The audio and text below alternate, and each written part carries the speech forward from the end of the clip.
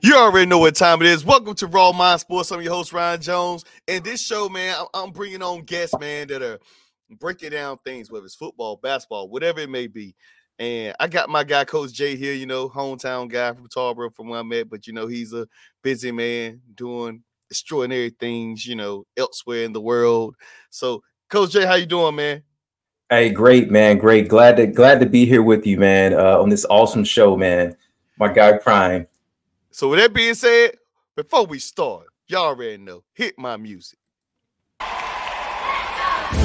You're on time to talk sports with Raw Mind. Game day, who plays with updates of all kinds. From press box to sideline. Who got cut, who got signed. Who's clutch when it's crunch time. The starting lineup or the pine. These athletes compete, some without even trying. You want a championship, you gotta grind. When them bright lights shine, and this game go 9, they gon' cover the story, not quite like Ryan. Exclusive interviews, dudes plug like Mike Line. He's got the inside scoop of why, who got fined. Prime time, got the game statistics. I could say, if you wasn't at the game, you missed it. But now Raw Mind Sports covers the distance. Front row, that's close like a coach's assistant. You wanna be in the know? Eyes open and listen. This is Raw Mind Sports, another edition.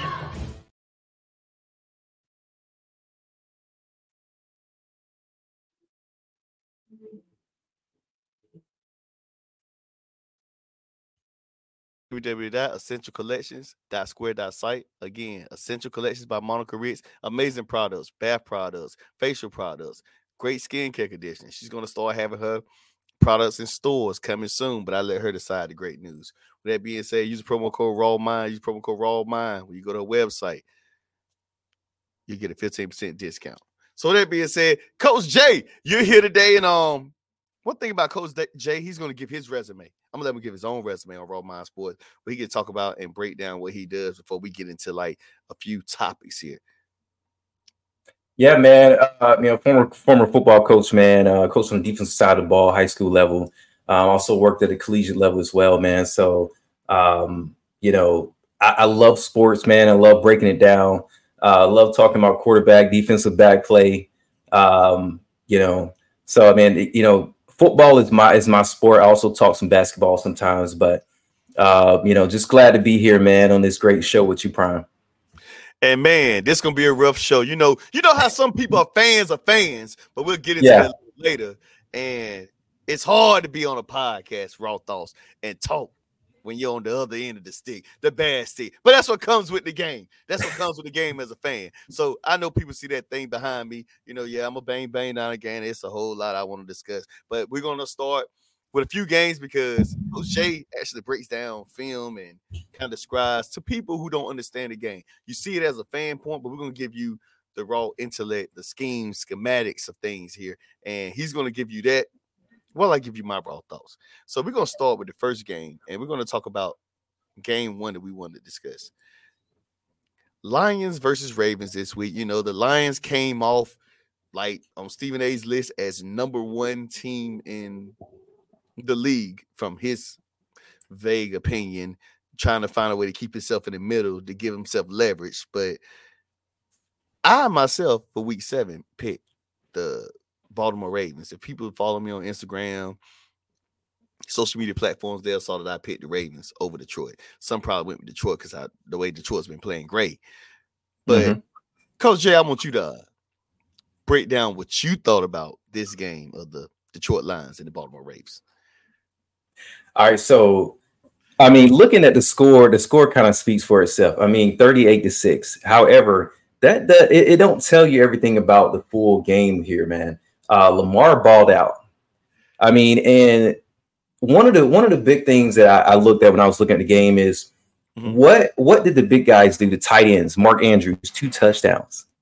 I mean, it was almost like it was a mismatch out there, So the go down in the stats, looking at how things leveled out, total yardage. Baltimore had 500 yards. All right, why is that huge? This is NFL. And you're dominating a team in that way, all right? When you think about the passing yards, Detroit, we thought that's their strength. They're not a run team, right? They only had 253 yards passing, right? They gave up 357 yards to the Baltimore Ravens, which they just they're having a turnover in their coaching. All right. So they went from a run style offense to a passing spread style offense. So if you think about that, it takes a little time for that to build. And this is their game where they said, hey, we're going to put it together. And they put it together to one of the league's best. All right. Now, what does that tell you? A 5-1 team coming in. I think that Detroit, yes, they're good, but are they that top tier team in the conference? I don't think so. I think this is who Detroit is going forward. I think this is what you're going to start seeing from them when they play those top tier teams like Baltimore, physical, dominating team that can defeat you on all three levels: offense, defense, and special teams. Breaking down the rushing yards. I mean, Baltimore dominated 146 yards rushing. 146. I mean, Detroit only had 84. I expect it from them. They're not a run style team like that. They pretty much predicated off the pass. Average yards per play. I mean, Baltimore beat them 9-5. I mean, if you're getting only 5 yards per play, averaging, I mean, you're not going to win a lot of games going like that, And then also looking at there was one interception by Goff as well, so they had trouble turning the ball over. And in a game like that, you're playing against Baltimore, you can't give the ball away, especially with a guy like Lamar Jackson. Then one of the biggest things you look at when you're breaking down teams and the way how well they play. You look at how they're on third down. Third down tells you, are they moving the chains? Are they getting off the field? Are they kicking, right? Baltimore, 50%. 50% in the league, you're going to win a lot of games, all right? And Detroit was 31%. You're at 31% of the time. I mean, you're not going to win a lot of games if you can't convert. Time of possession was pretty much easy, even between both of those teams. But they won and lost this game on third down. They couldn't convert and keep drives going while Baltimore Ravens, kept getting them off the field and kept scoring. Yeah, for me, he gave y'all guys the real facts. From the eye test, I was thinking, okay, for me, thinking about it, it may come off this way. Lamar Jackson is an RPO type of guy, quarterback, can run, pass, he can do a lot. You have certain quarterbacks who are pocket passers, certain quarterbacks who are just looser with their athleticism. The reason why the Baltimore Ravens usually win a lot of games is because of his athletic ability. And one thing you don't want to do against Baltimore, which their defense has become better than what was predicted at the beginning of the season. They have been playing some good football. People haven't been talking about the defense. They're not elite, but they've been playing some good football lately, and it's been coming down to the offense to do what they have to do necessarily to get it done. You never want to go down to a touchdown or two against Baltimore because now it becomes a tempo game. It's kind of like in high school, like Tarver football. Tarver football goes about 2 touchdowns, and you got to be able to stop their formation, their offensive scheme, and the T, and trying to stop them from running. It's a long night because now you're playing from behind. The clock is going to keep ticking. The clock is going to keep moving, and you're still trying to find a way to stop it. So it's like the game, the pace. Once a certain team like Baltimore Ravens control the pace of the game, it's tough to beat them. But if you're neck and neck at the beginning of the game and you're finding ways to not, they're not, and you're competitive and you're able to score points on them, then it can become an either way game. But once you go down a couple of touchdowns, it's night and Irene. Playing against a type of team or system that the Baltimore Ravens have. Now, Jared Goff has been playing some of his best ball because he's not in the big spotlight anymore. People don't look at Detroit as a big market. So it's like it's no pressure. It isn't like he was with the LA Rams when he had to be under pressure to win games and playing the system of Sean McVay. Now you're playing with Dan Campbell. You can kind of play loose. So, although they're 5-1 or 5-2, they're still playing loose. But it's not enough because, like, Jared Goff doesn't give me, I'm going to win this game for my team type of vibes. He gives me, I'm just going to do enough to help our team be in position to win. He gives me that, and I think that was the difference in this game that I saw from the score. Now, question, raw thoughts. I didn't watch the game, but looking at the score, looking at the highlights, it came off as that happened in that way. But give me your raw thoughts before we go to the next topic, Coach Jay. To me, I feel the same way. I don't think to me, Goff is not an elite level quarterback. He's a game manager. He's a guy, when things are going right, he's going to look great. When he faces a tough defense like this Baltimore defense, he's going to struggle because now he's got to convert. He's got to move the chains. He's got to read the defense. He's got to get from his first, his second to his third reads. A lot of times it's not going to be there, and he's not a runner. He's not a dual threat guy. So once he gets to his reads, it's sack. He don't have no other option. So, that's what's great for Baltimore. Lamar can go through his first, second, third progression, and now he can use his feet. He can move the pocket, all right? He can get outside the pocket, and he can create, or he can also run for it. So, it was too much from Baltimore's side. They got too much talent over there. I think Baltimore is going to be the top of that AFC division this year. I can see that too. So with that being said, another word from another partner of Raw Mind Sports, Tarbert Coffee House. Tarbert Coffee House. If you're in Tarboro, amazing coffee, smoothies, desserts, even downstairs they have Church Street Tap and Deli. It's the one-stop shop. Coffee, or go downstairs and get some amazing food from Church Street Tap and Deli. Use the promo code RAWMIND. Use promo code RAWMIND. Get a 15% discount when ordering online. They have online in a rush. No worries. Tarbert Coffee House has you covered. They have it ready for you as soon as you get there if you order online. So with that being said, let's go to the next topic. I want to go to this one. The Buffalo Bills versus the Patriots. Talk about a team that's inconsistent at the moment. And I know people could probably talk about another team, but I want to know what's going on with the Bills. Losing to the Jaguars in London, which I know that's home for London for the Jacksonville Jaguars. Then they lose like these miscellaneous games, and then just what you expect, like you thought, Buffalo was going to beat the Patriots, and bam, here we are. The AFC East could be interesting. Right now, I don't even know who's going to win the NFC East. That's giving the AFC East. It's looking like my pick that I boldly made before some injuries happened. But yeah, tell me about what did you see in this game and what you thought about the numbers. What did the numbers say about Buffalo versus New England? Honestly, before I start, Jags, they're no slouch. All right. I feel like Jags is going to be a legitimate team this year. You've got Trevor Lawrence coming. He's coming. He's unfolding right now. You're seeing the Clemson level. And then you got Travis Etienne. and he's looking better and better each game. So that's a team to look out for. Now, the Jags are not going to be a team you can just run over. Back in the past, you can run over him. Etienne, he didn't look like the Etienne from Clemson, but that team there, I think they're going to be a problem for some years to come. Now, talking about this Buffalo Bills versus New England coming in the game, this was a one-sided affair. On paper, the Buffalo should have won this by 2 touchdowns, right? However, we knew what was surrounding New England. We're talking about, hey, moving on from their coach, right? They were also talking about, Matt Jones. Can he be the quarterback for the future, right? So when all those things surround you, I feel like that team came together. They wanted to play for their coach. They wanted to prove that, hey, look, guys, we can play. All right. Our record doesn't tell how good or how bad we are. Now, as far as the numbers, from the actual game, as far as yard wise, everything looks pretty even. Looking at the game, I mean, I think that the Buffalo Bills, Josh Allen, he didn't play up to the level that he's capable of playing. A 13-3 type of team. The way that they played this past Sunday, I feel like they're going to struggle this year. 4-3, yes, they're going to struggle a lot this year. Converting down the end of games. One of the things that stood out for me was a third down efficiency, okay, and time of possession. It was really tight, 44 and 41% in third down. Time of possession, New England. Now, this is the thing here. New England didn't possess the ball as long as Buffalo, but they still pulled the win out at the end. And that's key in the NFL. When you possess the ball more, you tend to win, right?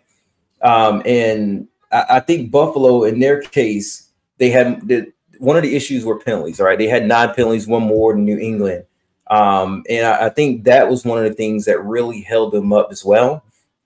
Looking at the beginning of the game, they had a couple punts. All right, they had a couple punts. It was a touchdown in the beginning of the game from New England, right? They were up early, and I think by them being up, it showed that they weren't scared. This wasn't a game that was too big for them. They were prepared. Their coach had them ready.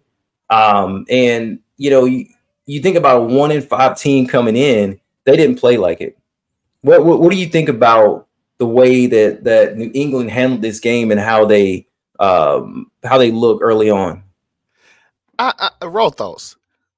I think Belichick just outcoached Sean McDermott, and I think the inconsistency of Josh Allen from the eye test proved what it was. Like, Josh Allen could easily be a top 5 quarterback in the NFL, but sometimes you see top 5 quarterback Josh Allen, then you see number 25 quarterback Josh Allen. And this is why, before the season started, when I predicted before Aaron Rodgers' injury, why I predicted the Jets to win the division, that division was because of that top 5 defense in the Jets and how they can move, and all they needed was a person to get scoring going on. Zach Wilson he's getting better and better as the year goes on. They're still in the hunt. They're still winning games. It ain't superb like that everybody expected with Aaron Rodgers, but at one time, Zach Wilson was just a guy you're like, man, no, we're not going to win games. Now you're actually in a situation where you can win football games. I don't know what I'm going to get from Josh Allen, man. If I was to pick a Super Bowl right now, and even with the team and the season goes on, Bills would not be in it because I don't know what I'm going to get from this Bills team. You got 1 minute you got him and Diggs connecting, then the next minute it's like, what in the world happened? Like they are an extremely inconsistent team at this moment. And I don't see them winning the AFC East unless a miracle changes. I really still have the Jets. And right now, of course, Miami's still there. I wouldn't be surprised if the Jets still win this division. And that's just raw thoughts.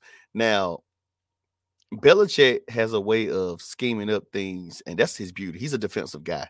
Yep. He's a good leader, and he's a defensive guy. Now, if you're talking about X's and O's on offense, that's never been him. But he always had a good quarterback in Tom Brady to lead him to where he doesn't have to worry about the stress levels of offense. Now you have Belichick trying to worry about both sides of the football different, which he never really had to do. When he first got the job, Bledsoe got hurt. He didn't necessarily have to worry about them. When Tom Brady gets there, they have all these coaches coming in that really know offense, from Charlie Weiss to now O'Brien was there a while back in the days, years ago. You have other offensive guys who's been in, like Josh McDaniels, guys like that. He never really had to worry about offense because Tom Brady always was kind of connected with his offense coordinators, and they kind of had their own way. But the Bills right now, raw thoughts, I just don't know what the Bills got going on. But I know what it ain't got going on is they are not going to be in the Super Bowl. I don't think so either. I don't. Do you think it's the receiving core, or do you think it's all on the quarterback, or could it be Could it be the run game or up front? What do you think? What do you think their primary deficiency is right now that's holding them back? For me personally, okay. So when certain things go for certain things. Certain people go for certain people. Certain offenses go for certain offenses. Mm-hmm. Josh Allen, regardless of a good receiving core or not, when you look at him, people look at him, he could be an elite quarterback. This ain't Jimmy Garoppolo. This ain't Jared Goff. This ain't maybe Geno Smith. Okay. Those guys get a pass when you don't have elite talent around you, if that makes sense. Because you're not expecting them to lead a team. Well, you got guys like Patrick Mahomes, Josh Allen, Aaron Rodgers, if healthy. Guys like that, you expect them to will you to victory because of who they are. No matter what. Justin Herbert possibly could be in that category, maybe, even though it's not working. So you put Josh Allen in that tier of elite quarterbacks, no matter who you got, they're expecting him to get it done. Lamar Jackson may be in that category. You expect him to get victories done because of who he is. So it's not about the talent. You still got Diggs, and you still got Josh Allen. And the running back is kind of like running back by committee. It's not no star power at the running back position. So when I look at it, like nobody's going to give Josh Allen that excuse. Like, you're supposed to be an elite quarterback. You got to get it done. On the offensive end, you got to stop turning over the football. You got to make the smart decisions. We expect you to be in this. If you're in this tier of quarterbacks, you have to get that done. Now, could they have more weapons? Maybe. But, Patrick Mahomes didn't really have no weapons. And he just got McCole Hardman back, but they still been winning football games. Yep. So, he's been dealing with drops and still find a way to win games. So, when you put him in this category, what the big media is putting Josh Allen in that category, they expect him to perform no matter what's around him, if that makes sense. Honestly, You're right. I mean, he's underperforming. You think about he's got some talent on the opposite side of the ball. Now, do they need more talent? Yes, I think they need to bring in another receiver to offset Stephon Diggs. You think about Buffalo's style of play, right?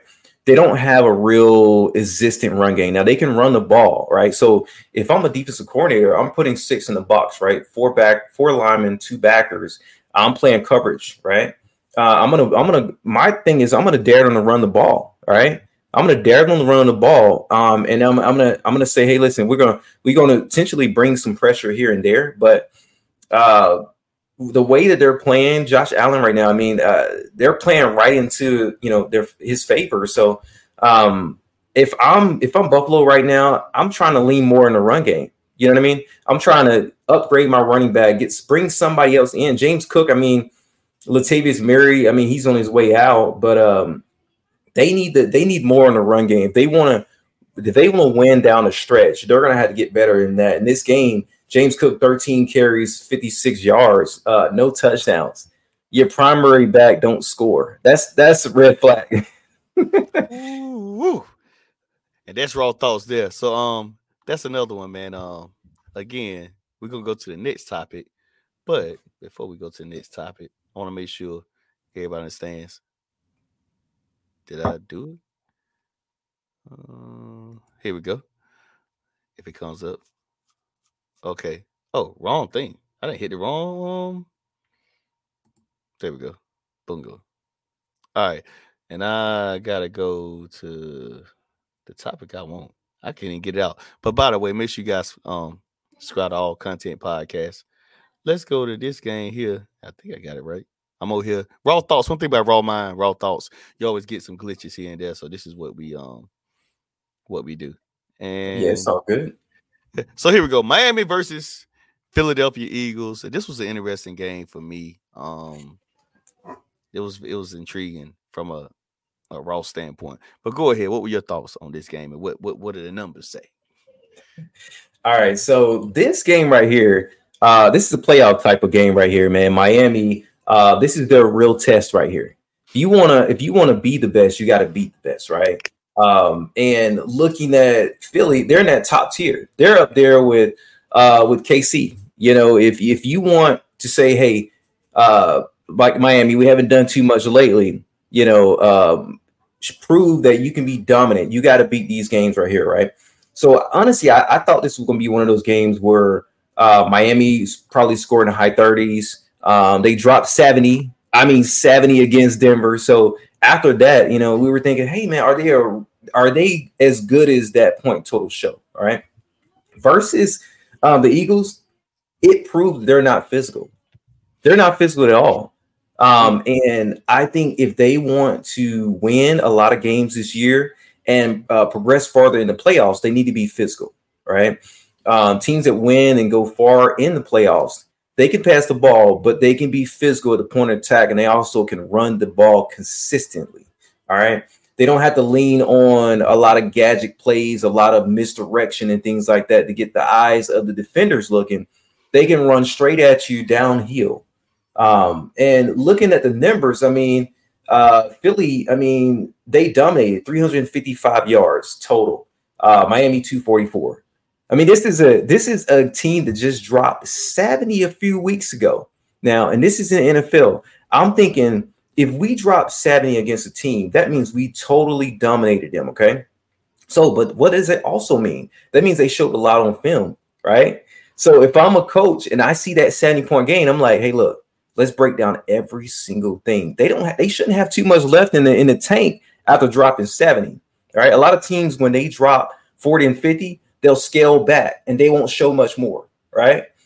But I think the Dolphins have showed their hand on film a lot. And that's why you're seeing after that game, a lot of teams are matching up better with them because they've seen pretty much what the Dolphins can bring to the table. Now, when you look at the rushing yards, 99 from Philly, 45 from Miami, they've got to run the ball more. I don't know if they need to go out there a power back or they need to go out there somebody else, but what they're getting out of the run game right now is not enough. you need to rush for at least 100 yards. You can't just rush for 45 yards and expect to win games by 2 or 3 the air. You know, in the turnover margin, Philly, he had one fumble loss, one interception thrown as well. They didn't win the turnover battle, but they didn't need to. They also didn't win the third down efficiency. I mean, they were 33% in third down, but Philly handled on key downs. They handled their business, and they also ruled the time of possession. And that's key right there. 36 minutes to 23 minutes. There was a lot of long drives. I mean, I'm looking at second quarter, 4 minutes and 34 seconds, touchdown, 6 in the second quarter again, 13 plays, 649. When you want to dominate, you've got to keep the ball and have long, sustained drives. And that's basically what the Eagles did. They had a lot of those drives where they were going, 10 play, they had another 15 play, 6-minute drive in the fourth quarter. That's how you're going to win games in the NFL. Before the fourth quarter started, the Dolphins had an opportunity to get back in this game. They ended up having a 10-play, 3-minute, 54 drive interception. And that right there cost them right there. If they didn't have the interception, they probably would have won this game. But the Eagles are 6-1 for a reason. They're a very good football team. I think they might be back in the Super Bowl this year. They've got a great talented defense. And the numbers show, I mean, they're a better overall team, more physical team. They're built for the playoffs. Yeah, I say the same thing about Philly. The thing with the Miami Dolphins, man, like I know you were talking about the time of possession, like they're a fast-paced team. Miami Dolphins reminds you a little bit of the Baltimore Ravens too. Like they're a type of team that fast, quick. One thing about it, they can handle your punches. If the Miami Dolphins can handle your punches and they can get some points on the board, you're in trouble early because it's so much speed. But now, if it's a physical game, just being honest, raw thoughts.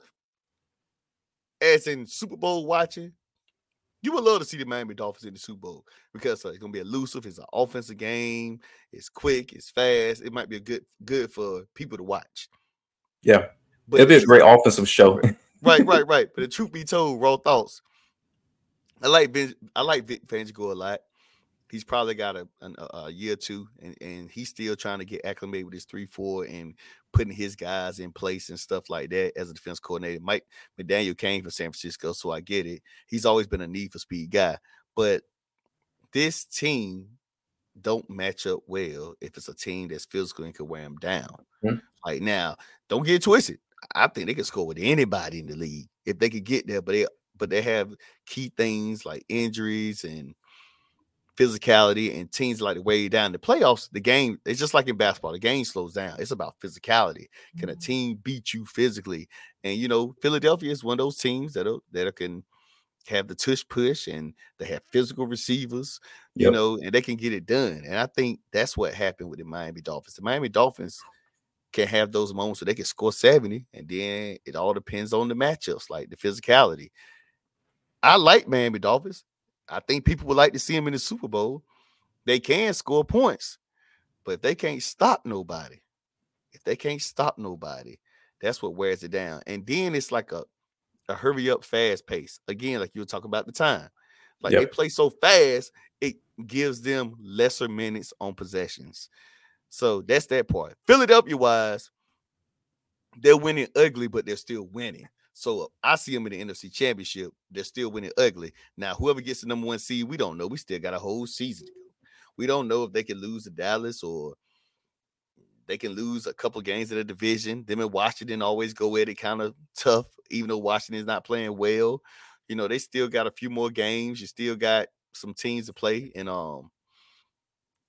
NFC West. They got the San Francisco 49ers on their schedule, regardless of what happened yesterday. And they still got Seattle. I think they still have to play Seattle unless I got it wrong.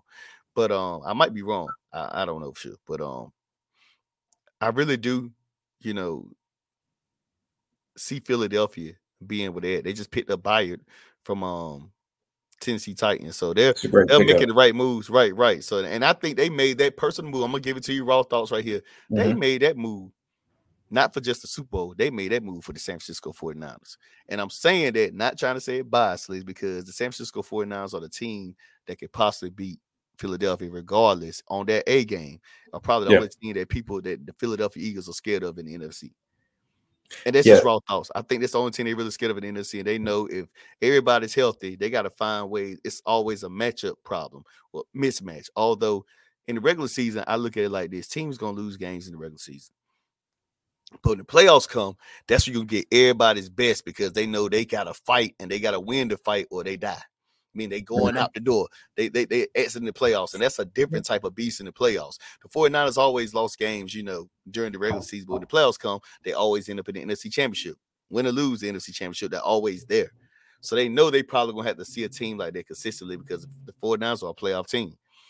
They get far in the playoffs. They may not got to the Super Bowl. They got to the Super Bowl before. They may not won the Super Bowl, but they're always there. So Philadelphia's game style is not the prettiest, but it gets it done. And at the end of the day, it's all about wins. We're thinking about a head coach who just lost his 2 coordinators from last season, who are now coaches. One in Indy, one is in Arizona. So, you're still rebuilding, trying to figure the nucleus and still trying to keep the same stuff intact. And Philadelphia is just a very physical team. And that's what I got from them, man. They got the 49ers of the South Beach. The Miami Dolphins are a fast-paced team. And they have to score like ASAP. And hopefully, if they can score on you before you can score on them, they can get a few stops in the game. Because I'm not expecting the Miami Dolphins defense to be shut down. I'm looking at the Miami Dolphins defense to get key stops or a few stops or make a few gambles, and these gambles come out perfect their way, then they can bring the score up or they can find a way to win the game. And that's what happened. Some key drops. I know in Philadelphia, it was a lot of key situations. People talking about the referees and stuff like that. The Miami Dolphins did have plenty of opportunities to beat the Philadelphia Eagles. It's just that this is how the Eagles win. They win ugly games. It ain't perfect. It ain't beautiful. It ain't a massacre. They win games like this, and which is good for Philadelphia, because this is what helps in the playoffs. Winning muggy, sloppy, tough games. But that's all I got for that. What's your raw thoughts before we go to the next one? Yeah. Miami, just as you said, man. Listen, Miami, they're just like they're a track meet, right? They're trying to get out there and out athlete you. All right. They're a fast paced team. We used to call a team like that NASCAR. They NASCAR. They're getting to the line of scrimmage, going as fast as they can. They use a lot of eye candy, Tyreek Hill flashiness to get the backers moving, the safeties rolling. And that's what they are, right? But when it comes to having to play against a physical, stout team, well-coached team, they can't do it because they can't lean on the run. And you think about this, right? We go late in January, cold situations or rainy situations. How is Miami going to fare, in the weather? All right. Can they lean on the run? I don't think so. I think this is something that Miami is going to have to, they're going to have to go to the drawing board and figure out, when we play against these physical teams, playoff teams, Super Bowl contention type team, and we got to establish the run and we got to be physical. How we're going to counter that? All right. This game showed that they can't counter it right now. If they're going to prove that they're going to be one of those teams that's going to be the last 2 to last 4 in an NFC or AFC championship, they're going to have to figure that out. Yeah, and that's what I thought about. So we're going to go to the next one, man. Again, show is sponsored by Central Collection by Monica Ritz. Central Collection by Monica Ritz. Use the promo code RAWMIND. Use promo code RAWMIND.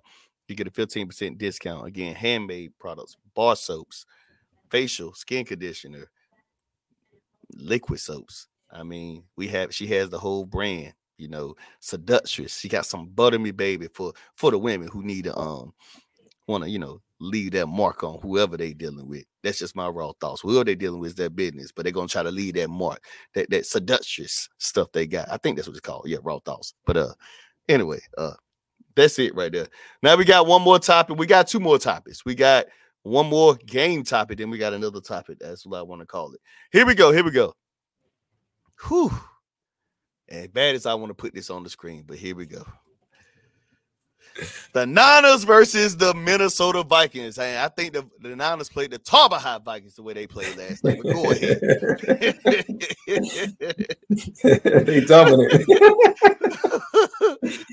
Oh, it was a rough night for me last night. I think the world, like Stephen, they get beat up by the Cowboys.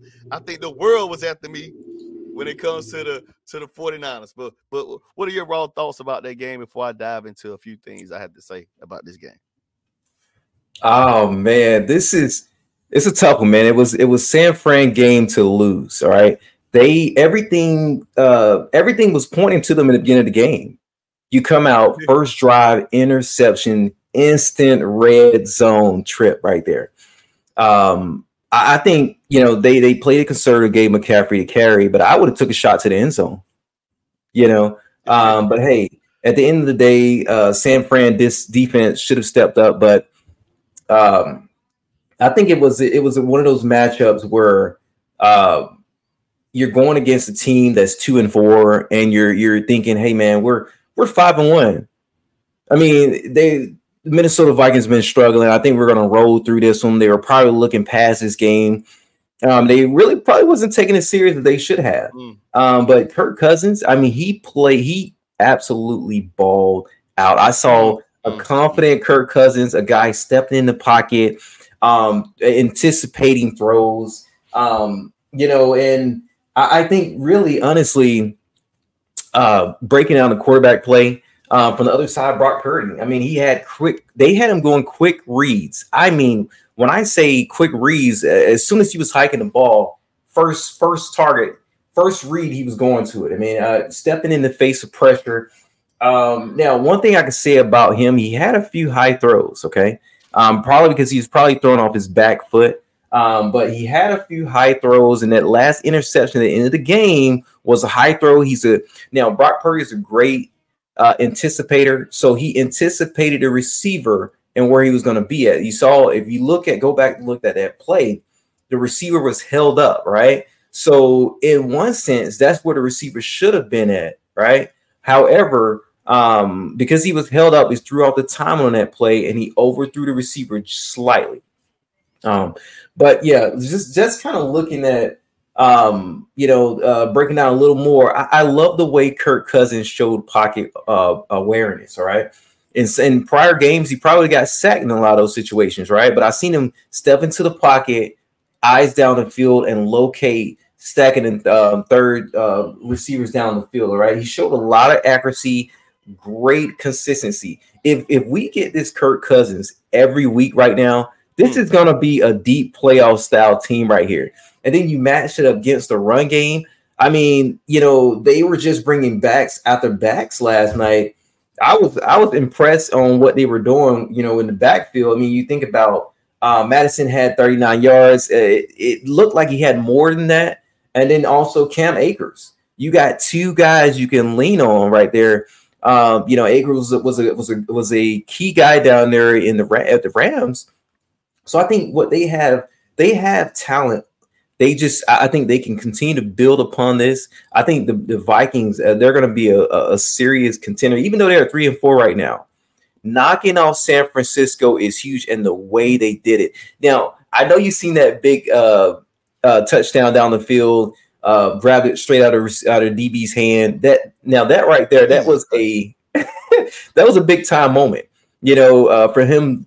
Having the ball stripped away from him early in the game, I think that was one of the situations where he's saying, "Hey, I'm going to make up for this." And but just kind of diving into the numbers, looking at how either the team fared here. Minnesota, I mean, they balled out on yards. They had a 452 yards.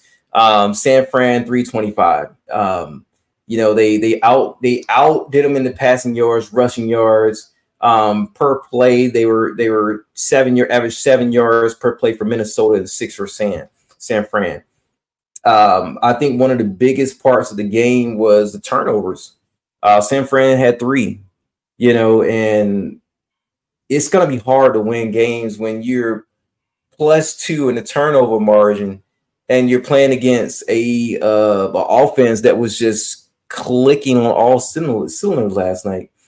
Third down efficiency, Minnesota ruled that one 61% to 55. That's another key thing as well. And when you look at another big one here is time of possession. Okay. San Fran had a lot of short possessions, right? So what I'm looking at here, Minnesota had 34 minutes of possession to San Francisco 25. Minnesota had a few. They had a 6-minute drive in the first quarter, a 7-minute drive in the second quarter, right? And then let's go down here a little further. And then they had a 5-minute drive in the third quarter. And then they follow up with a 4-minute drive, 2 4-minute drives in the full quarter, right? So when your defense can't get off the field like that and you extend drives, even if you don't score, you're taking time off the clock where that other team now, when they get the ball, they have to maximize and capitalize every single time they get the ball. A couple missed field goals in this game. I think, honestly, if San Fran had capitalized in the red zone that first drive and also, didn't miss that field goal, this could have been their game. This was their game to lose right here. Whew. So for me, raw thoughts. So, man, look at that. We'll start with Brock Purdy. All right. So for one, let me take it back. Kirk Cousins, man. Kyle Shanahan's been loving Kirk Cousins since he drafted him in Washington. Although he wanted him first, he didn't want RG3. RG3 discussed this a while back on the podcast. So they were forced to, I guess, RG3 said they were forced to draft him because Dan Snyder wanted RG3. They wanted Kirk Cousins. So Kirk Cousins is if Kirk Cousins will be available next season, raw thoughts ahead of time. They're not saying it will happen. If Brock Purdy don't produce or things don't happen the rest of the season, I would not be surprised if Kirk Cousins is the quarterback for San Francisco 49ers. I'm putting it out there early on this podcast. I'm letting everybody know, so don't be fooled because Kyle Shanahan, raw thoughts, has been trying to get Kirk Cousins for the past 2 years.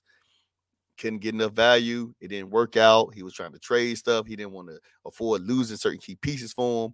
But he's been actively trying to get Kirk Cousins. Now he's a free agent.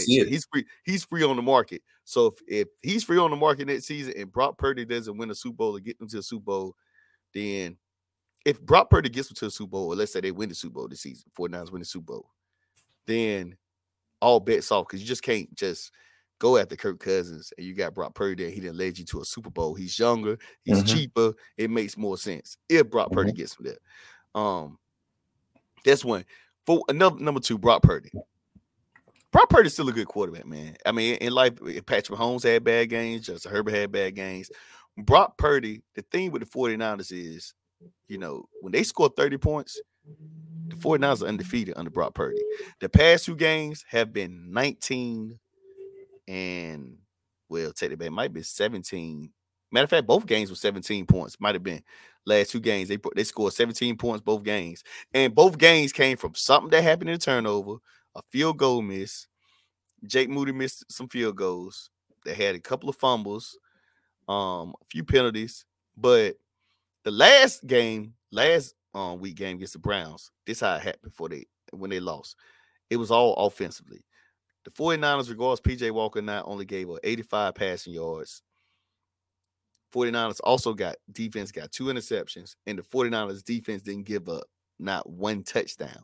And they still lost because offensively they just couldn't do nothing because Cleveland schematically and stats and numbers have the best defense number-wise since the 70s is what they said, over the Legion of Boom and over the 2000 Ravens, which is wild still. It's crazy how numbers right. Numbers can really prove you wrong if you really, no matter how much you talk, no matter how good a team is. That's one. And for 2, for what I've been seeing the past today and last night, that game with the touchdown you were talking about that was snatched, like guys are really not, without saying it directly, they're basically saying like they're not happy with Steve Wilks' defensive play calling. With all due respect, I'm beloved for Steve Wilks from North Carolina, and I think he's a good defense coordinator. Guys are saying this in the interview. They're saying it like this. Okay, since we've been here, they'll say, we only been rushing 4. So I say, under Robert Salah, D'Amico Ryans, we only been rushing 4. This is kind of new to us to be blitzing multiple players. So what they're saying is they're risking it all on defense this season, blitzing more people, which is causing them to look bad compared to just rushing only 4 and putting 7 in pass coverage, or putting 7. Maybe here and there they'll say like Fred Warner will be able to rush you in on certain coverages, but everybody else will usually be back in passing. So these past few years has been like bend don't break. We're going to rush. We're going to just get after you with 4 guys and let these guys get after it, and we're going to take away your passing. They saying now recently it's been a whole lot of extra blitzing from corners to linebackers. A lot of that. They really don't like his system. And I seen, Bosa come out and say it. I even seen Kyle Shanahan say it. They were like, what happened? They're like, we called an all-out blitz. And he was basically like, we called an all-out blitz. I didn't like the call. That's what basically Kyle Shanahan said. So when I see this team and I see them losing, the beginning of the season, they was kind of in that same system. Mm-hmm. Now these past 2 games, they've been doing a little bit more under Steve Wilks, and he's sending the house. Or he's sending more blitzing, and they're not really happy with it. They rather just get past coverage sacks compared to trying to hope you can get a sack on a quarterback. And that's what's been eating them alive, because now you allow them, if they don't get to the quarterback, it allows them to find an open guy, and it puts you in a bad situation. So those are the things they have been like literally talking about this whole day. Honestly, even though it's been seeming like it's been bad, they feel like the defense has been doing something different, and they don't like how Steve Wilks is doing it. They talk about they're going to change it. Maybe they'll change. They got Cincinnati this week. Now, the 49ers are really good. One of the reasons why they're really good because of the weapons they have. Deebo Samuel didn't play, which is cool. They're still a D team. But you don't want to put your quarterback. The 49ers system for the past few years has never been about the elite quarterback. It's been about the Kyle Shanahan system. Raw thoughts, I'm saying it here right now. If Kyle Shanahan have ever had an elite quarterback like Patrick Mahomes or Aaron Rodgers, nobody talks about Kyle Shanahan's offense. They talk about the quarterback play of those 2 guys. Kyle Shanahan has been predicated over these years, outside of Matt Ryan, who actually fit in what he was doing in Atlanta, is always had an average Joe quarterback. He never had nobody that was superb. All his quarterbacks, when people talk about like he need a quarterback, Kyle Shanahan never had a good quarterback. I don't think Kyle Shanahan wants the elite quarterback, because the elite quarterback can audible out of his offense, change up stuff. He wants a guy who runs his system. Mm-hmm. This team is really built perfectly for Brock Purdy to be the facilitator, get the ball to the open guys, because he has so much talent around him. You're not really asking Brock Purdy to change the game and be overachieving or take risks, because the system is set up to all these star players, from Kittle to Brandon Ayuk to Chris McCaffrey to Deebo Samuel, to get open. Somebody out of those 4, those are Pro Bowl players. One of those 4 going to be open on a play. No matter what play it is, you're going to be able to find one of those guys getting separation. So your job is just to find one of them and let them do the rest. Yep. And that's what they're getting away from, because now they're playing comeback, because the defense they're so used to these past few years, the defense getting all the shutdowns, shutting down everything, taking away a team's offense, which the 49ers defense has been doing for years. And now the offense don't really have to do but so much. Now they have a new scheme that's coming in under Steve Wilks. And Steve Wilks is sending a lot of blitzes. Now you're forced to play comeback, or now the defense taking a chance to where they're hoping the offense can help them. That's been the issue. It's been a little reverse road. Like the offense has usually been in manage mode. Now you have a defense, because the defense can stop folks. Now it's like the defense is taking more risks under a new defense coordinator. And now it's putting the 49ers, making it look like they have to like put up way more points on offense. And that's the thing. The first 5 games, it was 30 points or more with the 49ers, because the defense was getting those stops, giving rest. They was getting rest, honestly. They was getting a lot of rest. Now the 49ers aren't getting those stops, and they're sending more pressure. I don't know if it's offensive line-wise, but truth be told, I'm glad it's happening now from a mental standpoint, because the 49ers, in order to get to the Super Bowl, they need to go through adversity. They need to go through this. And I think this is the right time to go through it, better now than later. So do I still think 49ers going to the Super Bowl? Yes, I do. I really feel like that. And not on the bias level, because I feel like I think Kyle Shanahan, and when Nick Bosa speak, all that money they gave him, I'm quite sure if he speaks, he says something like that in the press conference, like, we're blitzing so many people, I'm not used to this, and we're used to just blitzing 4. His words matter. You gave all this money. This man held out. So they got talent. I think, right, his words mean a lot, which means they're probably going to give a talk to Steve Wilks to change their approach and go back to that. And maybe they're going to adjust that because that's not working. I think that a few other guys on defense have been like outside of Fred Warner because he's just a natural athlete. Have been kind of like saying a few words. You know how you word stuff, but don't really have to be direct. It's kind of coming like that because they don't want to embarrass Steve Wilks, so come off like we're taking away. Viking wise, Kirk Cousins played amazing. Kyle Shanahan probably the biggest cheerleader was probably on the other team. Kyle Shanahan, even though he's a coach, probably excited because in his mind, that's why I want Kirk Cousins. That's why I want Kirk Cousins. Without saying it to the public, not saying it to the team. But from a mind standpoint, this is the first time I ever seen Kyle Shanahan give credit to a quarterback. All the quarterbacks who didn't play for Patrick Mahomes and them, I never seen him give so much credit to a guy like Kirk Cousins because he wants Kirk Cousins. I've seen other quarterbacks that played better than Kirk Cousins in seasons of the past. He's never gave credit to them like he has. We've seen Aaron Rodgers at a great day. Never seen, even though the 49ers shut him down defensively, we never seen him do that. He's really hype. He's low, is what we say in our world. He's low-key hype and really wants Kirk Cousins, but it all depends on the situation. But he also knows he got to win football games. But that's all I got for that part. Go ahead before we go to our next topic.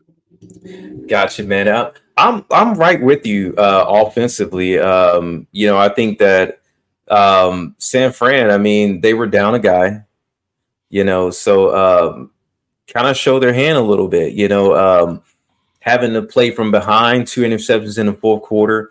That's not Brock Purdy's style of play. He's not a guy that's going to be forcing balls in tight windows. He's going to be taking quick reads, 1-2 progression. Maybe you scramble out, find a guy, scramble drill. But he's not a prototypical, a Mahomes type of guy who's reading, going through his first, second, third, fourth progression, down the field, and I feel like seriously, he's a system quarterback, as you said. Now, what I don't understand on the defensive side of the ball is when you have those guys up front, you have the front four that San Fran have, you don't have to bring pressure. I think that the defensive coordinator, he's caught up of thinking it could be two things, right? When you bring pressure, you bring a lot of pressure is either because you have a solid secondary on the back end, right?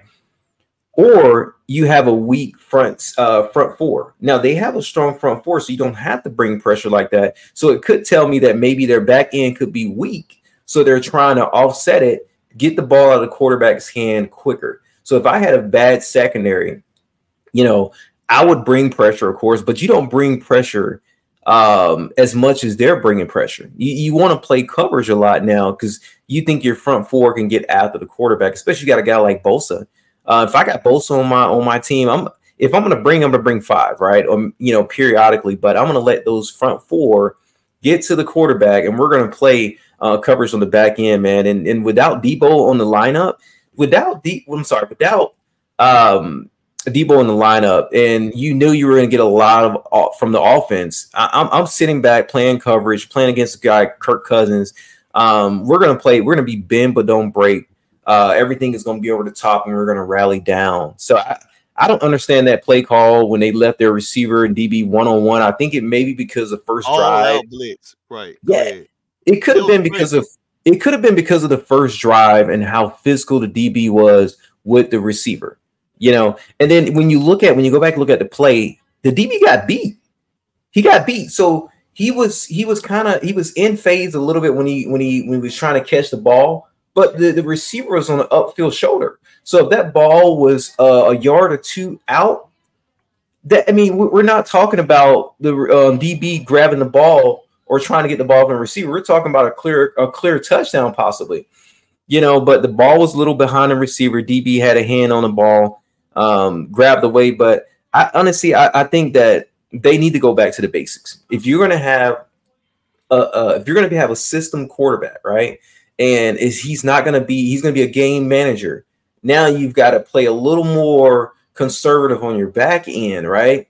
Instead of being so aggressive. I think I would think they would make those changes. Your big guys coming out, going against the system in that way. You want them to be comfortable, And I think they have talent. They have the guys that make it happen. But I'm excited to see how much of a change they're going to make on the back end after this game right here. And yeah, and by the way, the trade deadline is coming up. Who knows? They might be looking for a DB. I rather one DB, like me and my guy was talking about.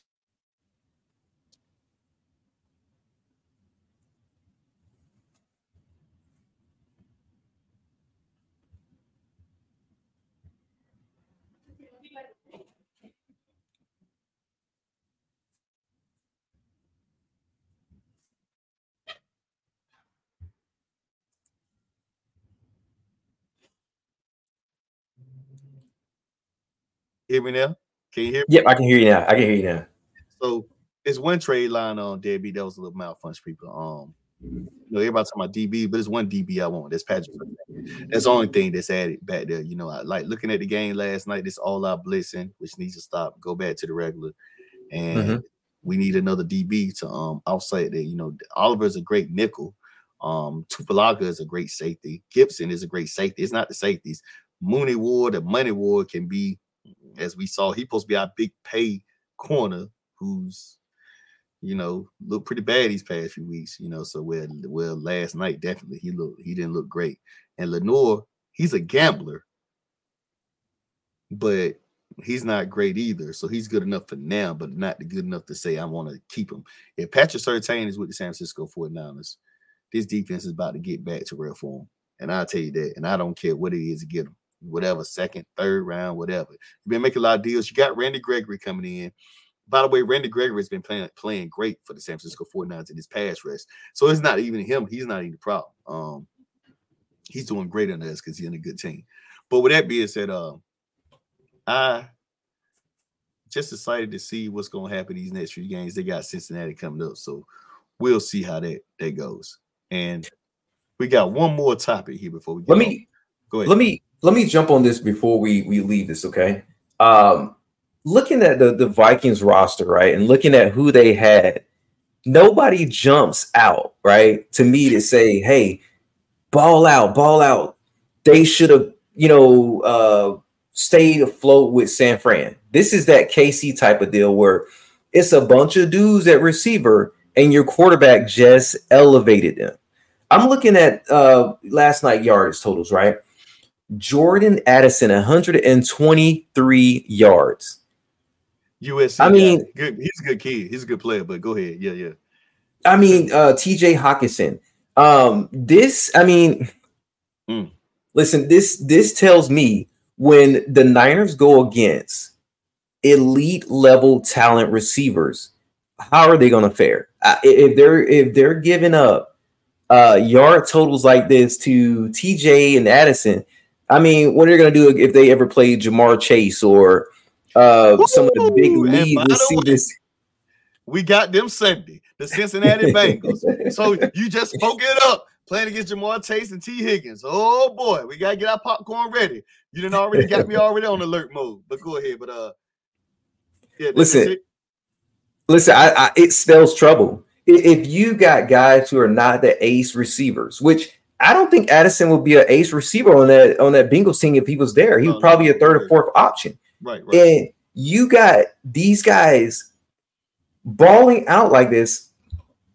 It might spell trouble. They're going to have to get their guys off island and stop sending all this pressure. Let's play some coverage. Let's keep guys in front of us. It's going to be a long game if they play this style of football versus the Bengals. And, Joe Burrow, I mean, he can throw that rock. No doubt about that. With that being said, on our last topic before we get off of Raw Mind Sports here we go, people. Here we go. Raw Thought Sports Minute. Reason why I put Raw Thought Sports Minute, as I said, usually because I had a guy coming here. He started talking about some random stuff in life, and I don't even know how we got off topic, but it's a Raw Mind Sports Minute. So Raw Thoughts for a minute. This is something that's random, off the head, whatever you want to discuss. Your Raw Thoughts Minute in sports. So here we go. Your Raw Thoughts Minute starts now. All right. So my Raw Sports Minute is on Michigan football. Come on, Michigan. What are we doing here, guys?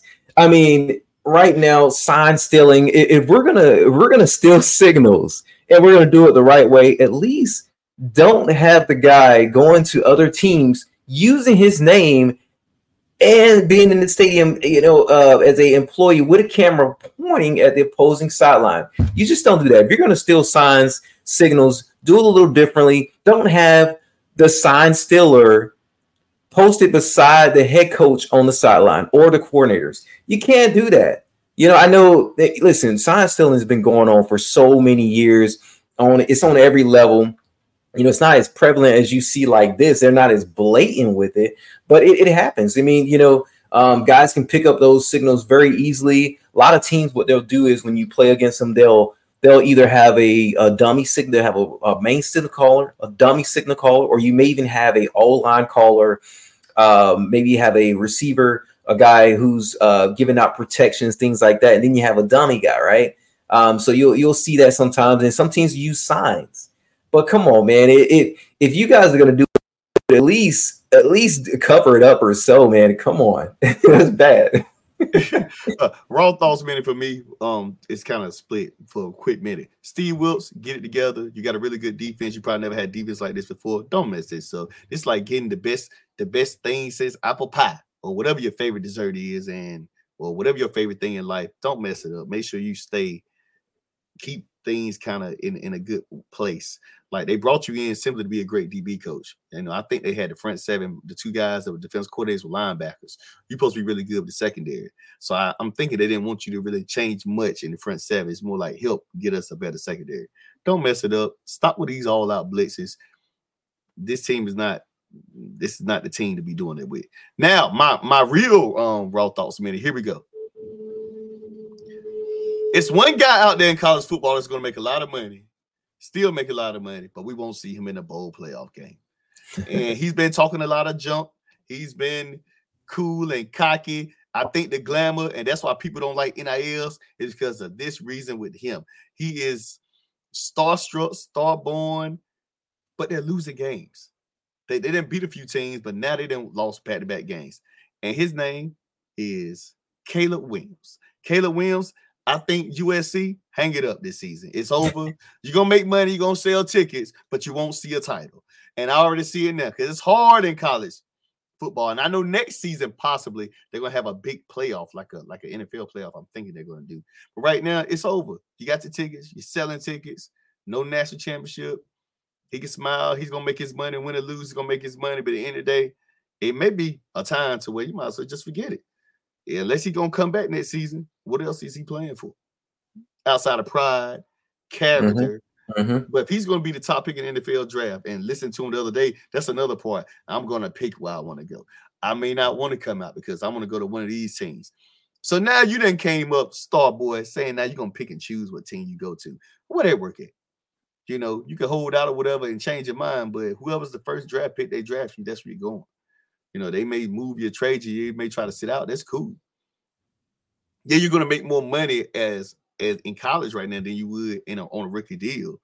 But at this moment, what are we doing here, man? Caleb, logically, you need to keep playing. Heart, pride. You can't just let your team down. But at this point, USC, Lincoln Riley, you need to be trying to find your replacement for him. And hopefully he's not going to be starstruck like this guy, Caleb Williams. Those are my raw thoughts. So with that being said, Coach J, Roll Mind Sports is out. It's over with. Coach J, let them know where they can find you, and let them know if you got anything else to say before we get off. Hey, man, you guys can find me on Instagram, Twitter, Facebook at Coach JR_Andrews, man. Hey, I appreciate you having me on the show, man. I always follow the show, man. I love your raw thoughts, man. And just glad to be here, man. And all right, that's it for us, man. Raw mind, raw thoughts. You caught me tired today, but don't worry, the next show I'm gonna be loud and proud.